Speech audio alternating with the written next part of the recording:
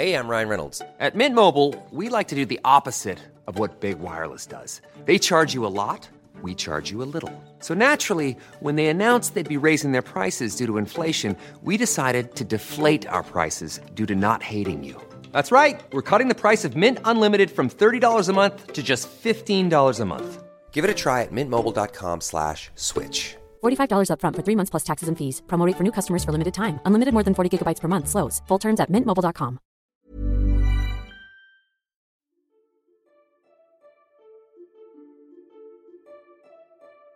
Things that I talk about are for everyone. It's not just for non-binary people. It can really help anyone of any gender realize, free yourselves from those norms of gender. Cis women have fought that for a very long time. But there is a way to be a woman. You have to have a child, that you have to be hairless, you have to be all these kinds of things. And kind of like within my advocacy of being non-binary, I want to show people that if they don't think of gender in such a binary way generally, that they can free themselves from that as well.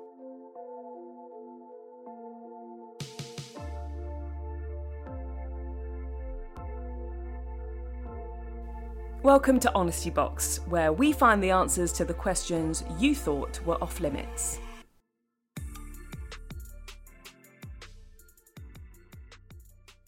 Hello, I'm Alex Beard and welcome back to Honesty Box at the Balance Club, where we ask the questions that you want the answers to, no judgment, and no topic is off limits.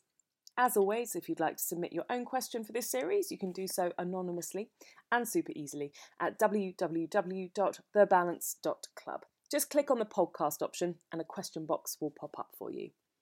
The question that's been submitted this week is, as more people are identifying as non-binary and transgender, do you think gender should still be listed on identification?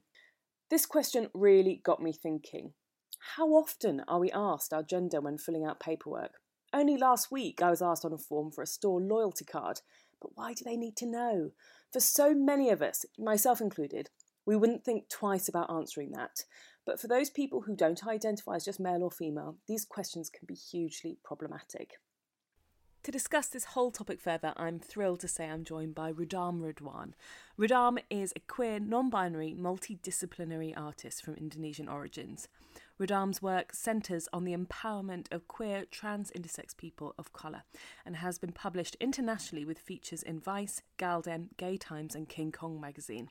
They are a self-described work in progress that will never quite be finished, and that's okay. You can read their stories at Rudam Ridwan on social media. So the question we're pulling out today is, as more people are identifying as non-binary, transgender, etc., do you think gender should still be listed on identification? Yeah, it's a really great question and kind of a hot topic at the moment.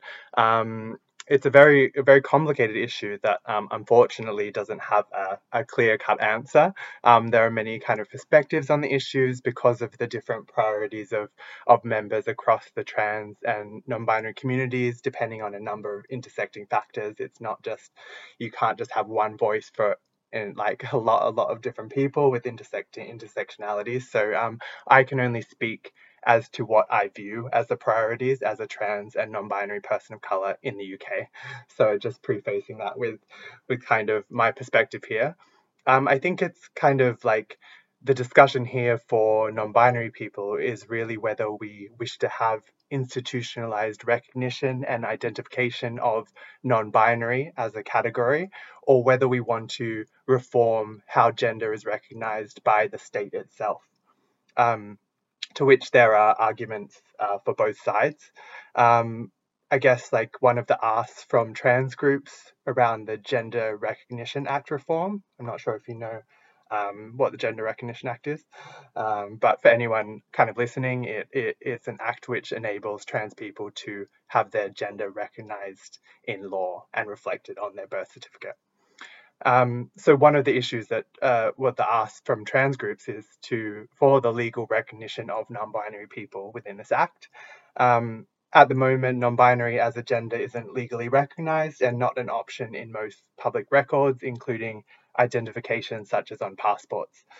So this obviously negatively impacts a lot of non-binary people as they find it difficult to access services, including life-saving transition-related healthcare because of the kind of stuffy bureaucracy of gender itself in these institutions.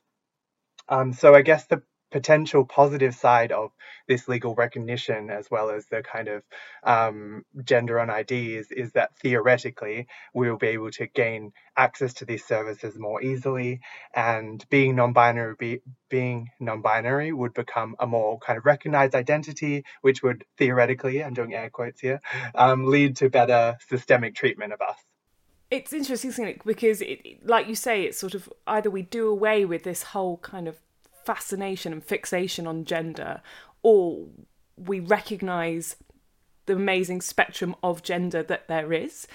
And is it simply a case of having all genders represented in a tick box? Because, like you say, at the moment, it's still very binary. So whilst there is movement in allowing people to recognise their gender if it wasn't the one that they were assigned at birth, it's still either male or female. Exactly. So I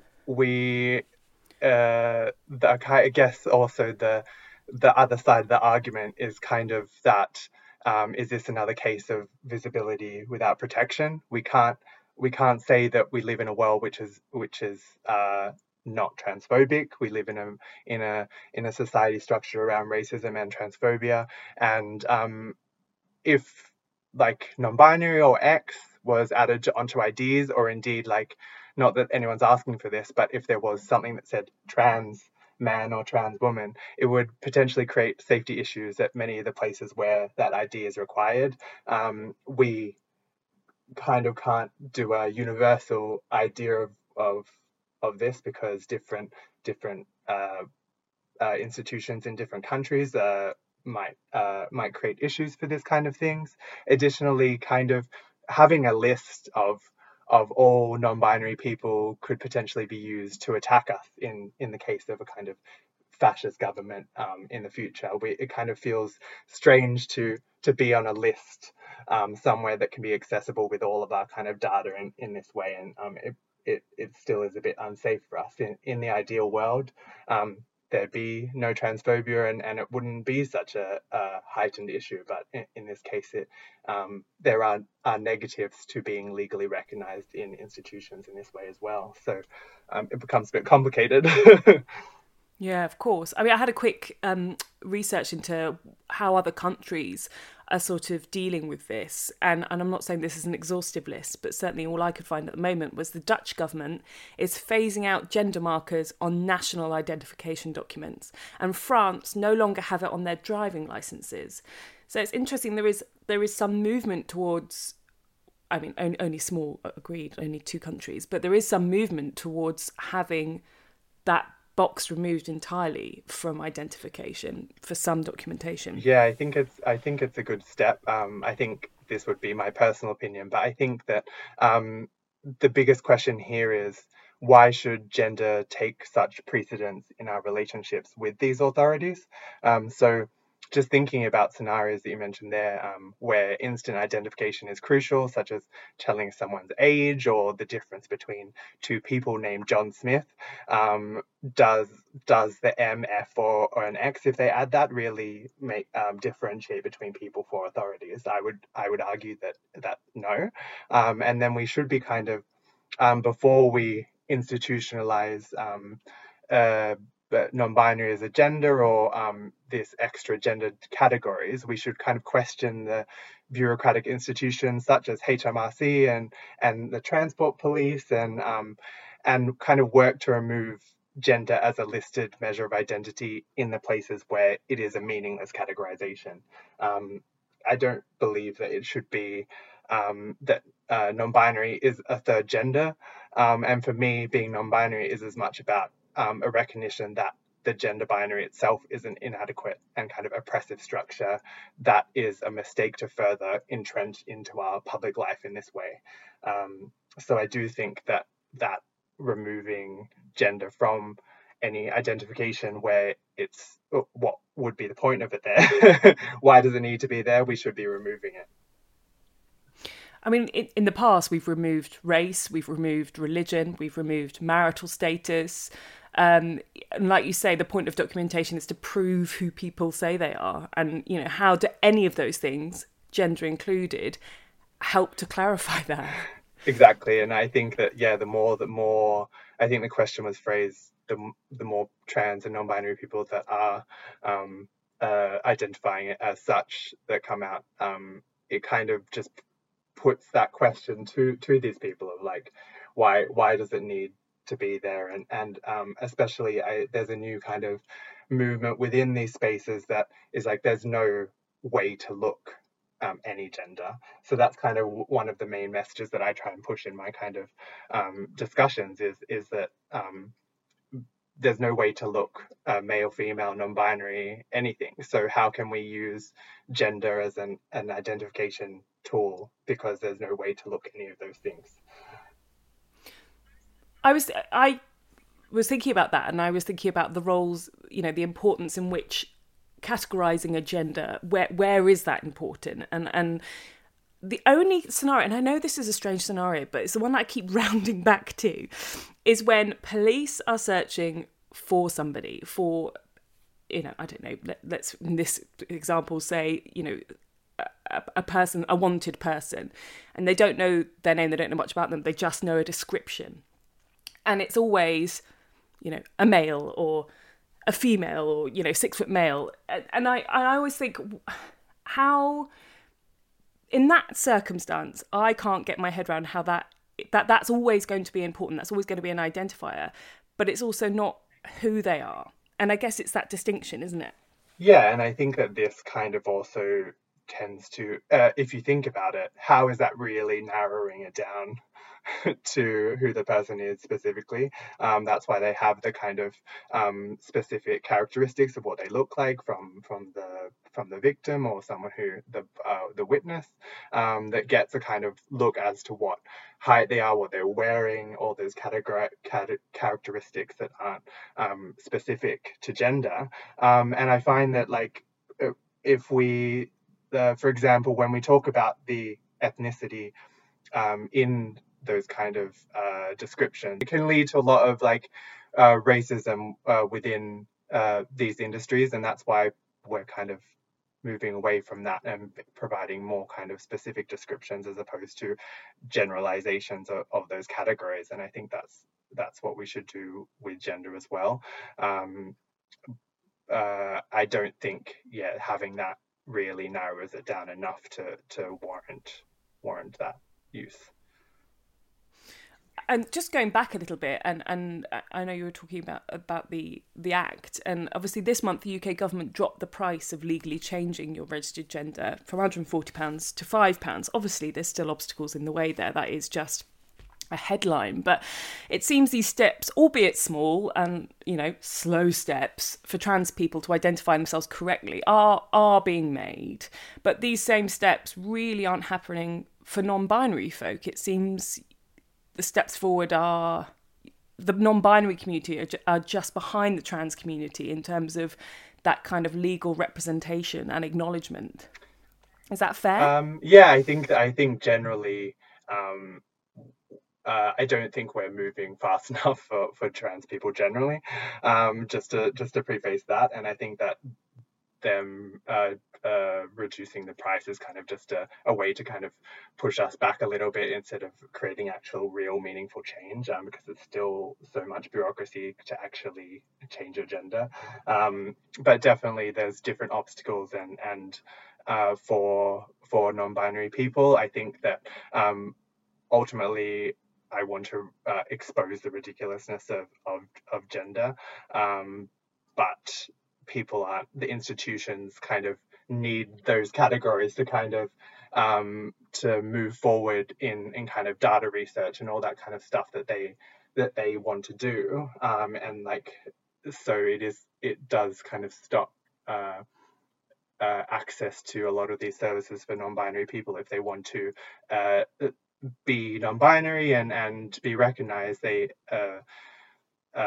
a lot more stop points where people will be like, no, you can't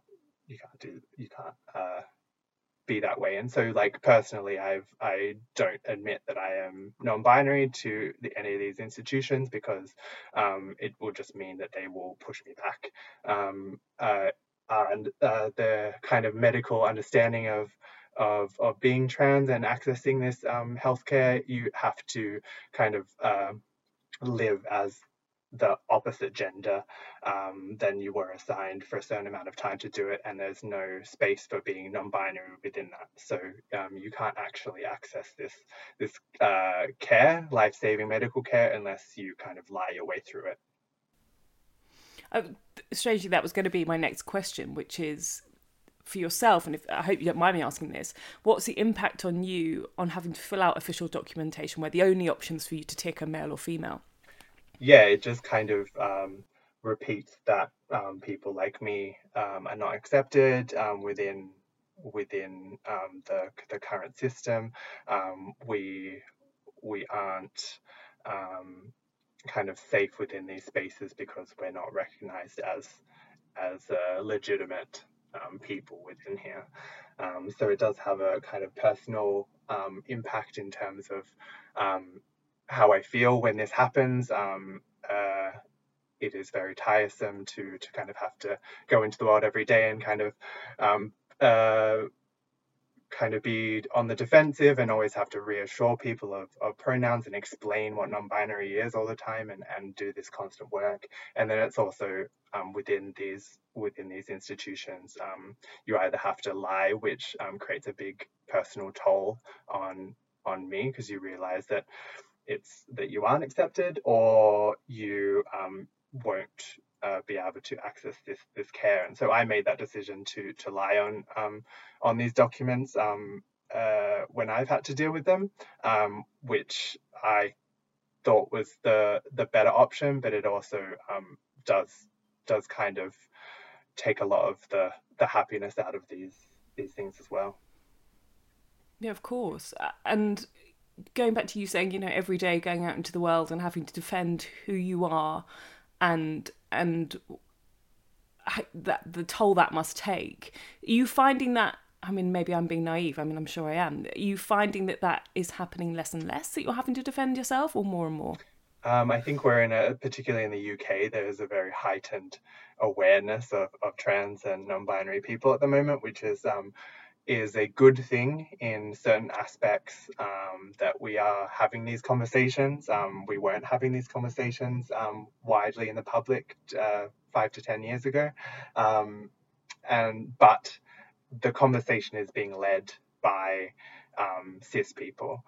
So all of the media that comes out around trans people, or trans issues, again, air quotes here, is where they're framing trans people as an issue, to kind of be like, well, why are they complaining and what are they doing, as opposed to issues that are facing us, violence, inability to access healthcare, inability to kind of go into bathrooms and all that kind of stuff. And yeah, it's the framework of it is unhelpful, and therefore I think it has, because it's come into the public in such a way, it has actually potentially set us back quite a bit, because we are getting that visibility without the protection of it. So we are having to go into that world and put all that effort into it ourselves without getting any of the payoff at this time. Quality sleep is essential for boosting energy, recovery, and well-being. So, take your sleep to the next level with Sleep Number. With a Sleep Number smart bed, you can individualize your comfort level and enjoy a better sleep night after night. J.D. Power ranks Sleep Number number 1 in customer satisfaction with mattresses purchased in-store. And now the Queen Sleep Number C4 smart bed is only $1,599, a saving of $300, only for a limited time.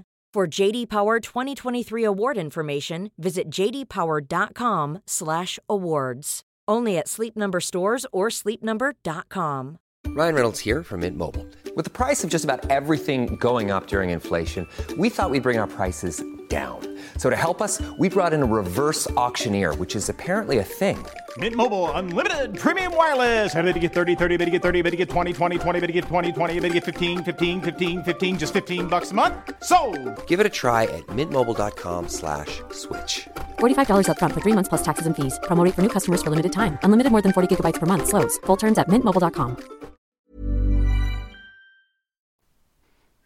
I can see that, and I mean, I am highly aware that here I am as a cis woman speaking to you about this, and I guess my question is for the people who are listening to this, and some people might not have entered into that space or really started their learning about these communities. What would you say to them who, how to help be part of the solution and not part of that problem?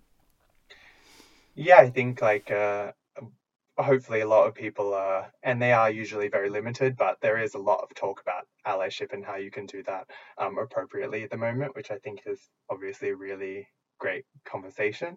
And I think that the top of those lists is do the groundwork yourself.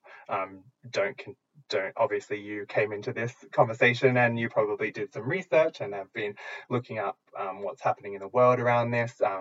If you don't have that kind of background knowledge and you go into these conversations, then you're just going to kind of ask to put the effort on that person who is obviously having to do this every day anyway. So doing that research and kind of figuring out what you're in it for. A lot of allies kind of come in and they're in it for personal gain in some way, or there's a lot of brands that will want to work with me, and they're doing it in a kind of marketing way because they see it as a big topic at the moment where they can get views and clicks.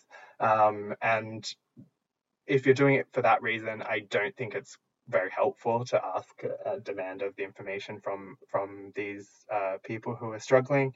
And then just listening, just doing a lot of listening and talking about these issues with your family and continuing to be active.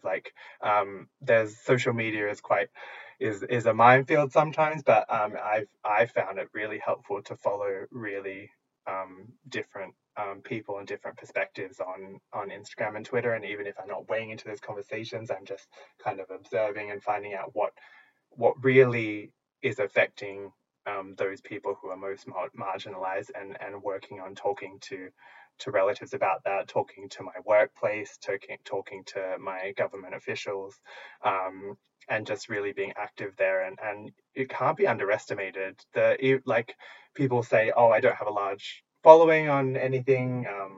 What can I really be doing? And I think it's those kind of middle people who don't necessarily have a really big opinion either way, but just kind of bring in that awareness and that knowledge to lots of people are really helpful, because I mean I can only influence probably people who are willing to listen to me, which is becoming less and less, I guess, as I become more outspoken on certain issues. So those people that think they can't make a difference really are the ones that can be putting uplifting and boosting those voices of people that aren't heard in those spaces. One example of I was in a workplace and they kind of had their allyship kind of training, but in the examples they kind of use, they use unnecessarily gendered language, and I just send an email to them saying, have you thought about maybe just using they or gender neutral pronouns, or because we don't necessarily need to know the gender of that person in that scenario. And they're like, oh, that's a great idea, and no one in the 10 years of us doing it has ever brought that up. And I just find it very hard to believe that no one noticed it. So you just kind of, there must be a bit of bystander effect, I guess, that people kind of know it, but to feel like someone else is going to do it, or that they are needed in that equation. And I think it's just very important to say something, and then see where it goes. It's quite interesting that whenever I have spoken about trans rights or the community as a large on my platform, I have never received the kickback as much as I do when I speak about those issues. And obviously I'm massively privileged, and as much as I can step away, it's not my lived experience day in, day out. And I naively was utterly horrified by that. And I know that that is the lived experience for so many people. But what do you do when people say, the inevitable cries of, it's political correctness gone mad? So it's not directly hateful. It just uses that very cloaked phrase of it's political correctness gone mad to dismiss. Yeah, definitely. And I think there are people who are feeling threatened threatened that their way of life is going to change. And I used to kind of coddle them and be like, well, like, no, it's not you changing. It's just kind of us getting boosted. But unfortunately, it does mean that their worldview has to change. If you believe that the lives of trans people is just political correctness, then something has to change there, because you're just viewing, you're like, or I can make jokes about this because it doesn't have a real impact on anyone. And then when you're told that actually that does have a real impact because trans people are not able to access medical care, which is life-saving, that is when you know that it actually becomes violent. If they know that those words that they're using are leading to these situations and then they choose to do nothing, that becomes violent, and I am no longer interested in talking to them in a conversation because I have a life to lead. So I think that I try and get to the crux of what they believe, and often it just comes from ignorance. Before I knew about non-binariness or transness, I was ignorant as well, and I probably said some awful things growing up, and a lot of us do, and I think a lot of people are worried that is going to come to life and they're going to be cancelled or removed from their jobs and all that kind of stuff. And that is just such a rare situation, and now is the time to reflect on that and think about things you've said in the past, and try and come to a more knowledgeable perspective on those issues, because then it doesn't become an issue. I think that, like so many things, so many conversations happening at the moment, which I think and hope are positive, is that it's the fear of cancel, isn't it? It's that in no other realm of people's lives, if you were learning something, let's take a new language. If you're learning French and you pronounce something wrong, or you say something wrong, would you be cancelled for it? You get given the correction, you go, okay, yep, that's how I'll say it from now on. And I think people have got to become comfortable with getting things wrong, because if you're learning something and you're going about your life trying to better your understanding of something, you're going to make mistakes. I've made mistakes, and I think you have to be able to go, shit, yeah, I made a mistake there. What's the correct thing to do? Okay, move on. But there is this kind of frenzied feeling, especially on social media, that if you get something wrong, everyone's going to round on you and you're done. Yeah, definitely. And I think that there's kind of two thoughts here. I think that there should be space to make mistakes. It obviously depends on what the mistake is and the severity of the mistakes. I would like to live in a world where you can make mistakes, because otherwise people just kind of retaliate because of this kind of frenzy that happens. But also kind of getting these people to realize that that marginalized people, trans people, Black people, they haven't had that space to make mistakes throughout their lives and intergenerationally for hundreds of years. They have been in a position where they've had to prevent to not be themselves, or to kind of change themselves to be a different person, because if they make a mistake, that's their death. And just going to the issues of Black Lives Matter, that's really made really obvious there at the moment in those discussions. They can't make those mistakes, whereas cis white people can more have been able to make those mistakes throughout history, and now they're just being held accountable for the things that they're saying, that they have said, that may have enabled those other things to happen. So I would kind of ask them to think about how there's a difference in who can make a mistake historically. Yeah, absolutely. That's a really good point. I just wonder if we should take this opportunity to, if you want to, what is the biggest misconception that you come up against of non-binary people? Oh, lots of lots of. I guess the one that I like to talk about is that is that there is any kind of way to look non-binary. I guess this has a impact in a lot of the spaces I operate in. I think that that is the message that I kind of want to help everyone else with as well. I think, like I think I mentioned before, like being non-binary to me is kind of exposing the ridiculousness of the way that we think about gender itself, and that misconception that there is a non-binary is kind of just like between male or female, or that it's trying to become like a third gender, is really misrepresenting what I mean. I can't speak for all non-binary people, obviously, but that's my kind of perception of what it is. Kind of saying, well, like the things that I talk about are for everyone. It's not just for non-binary people. It can really help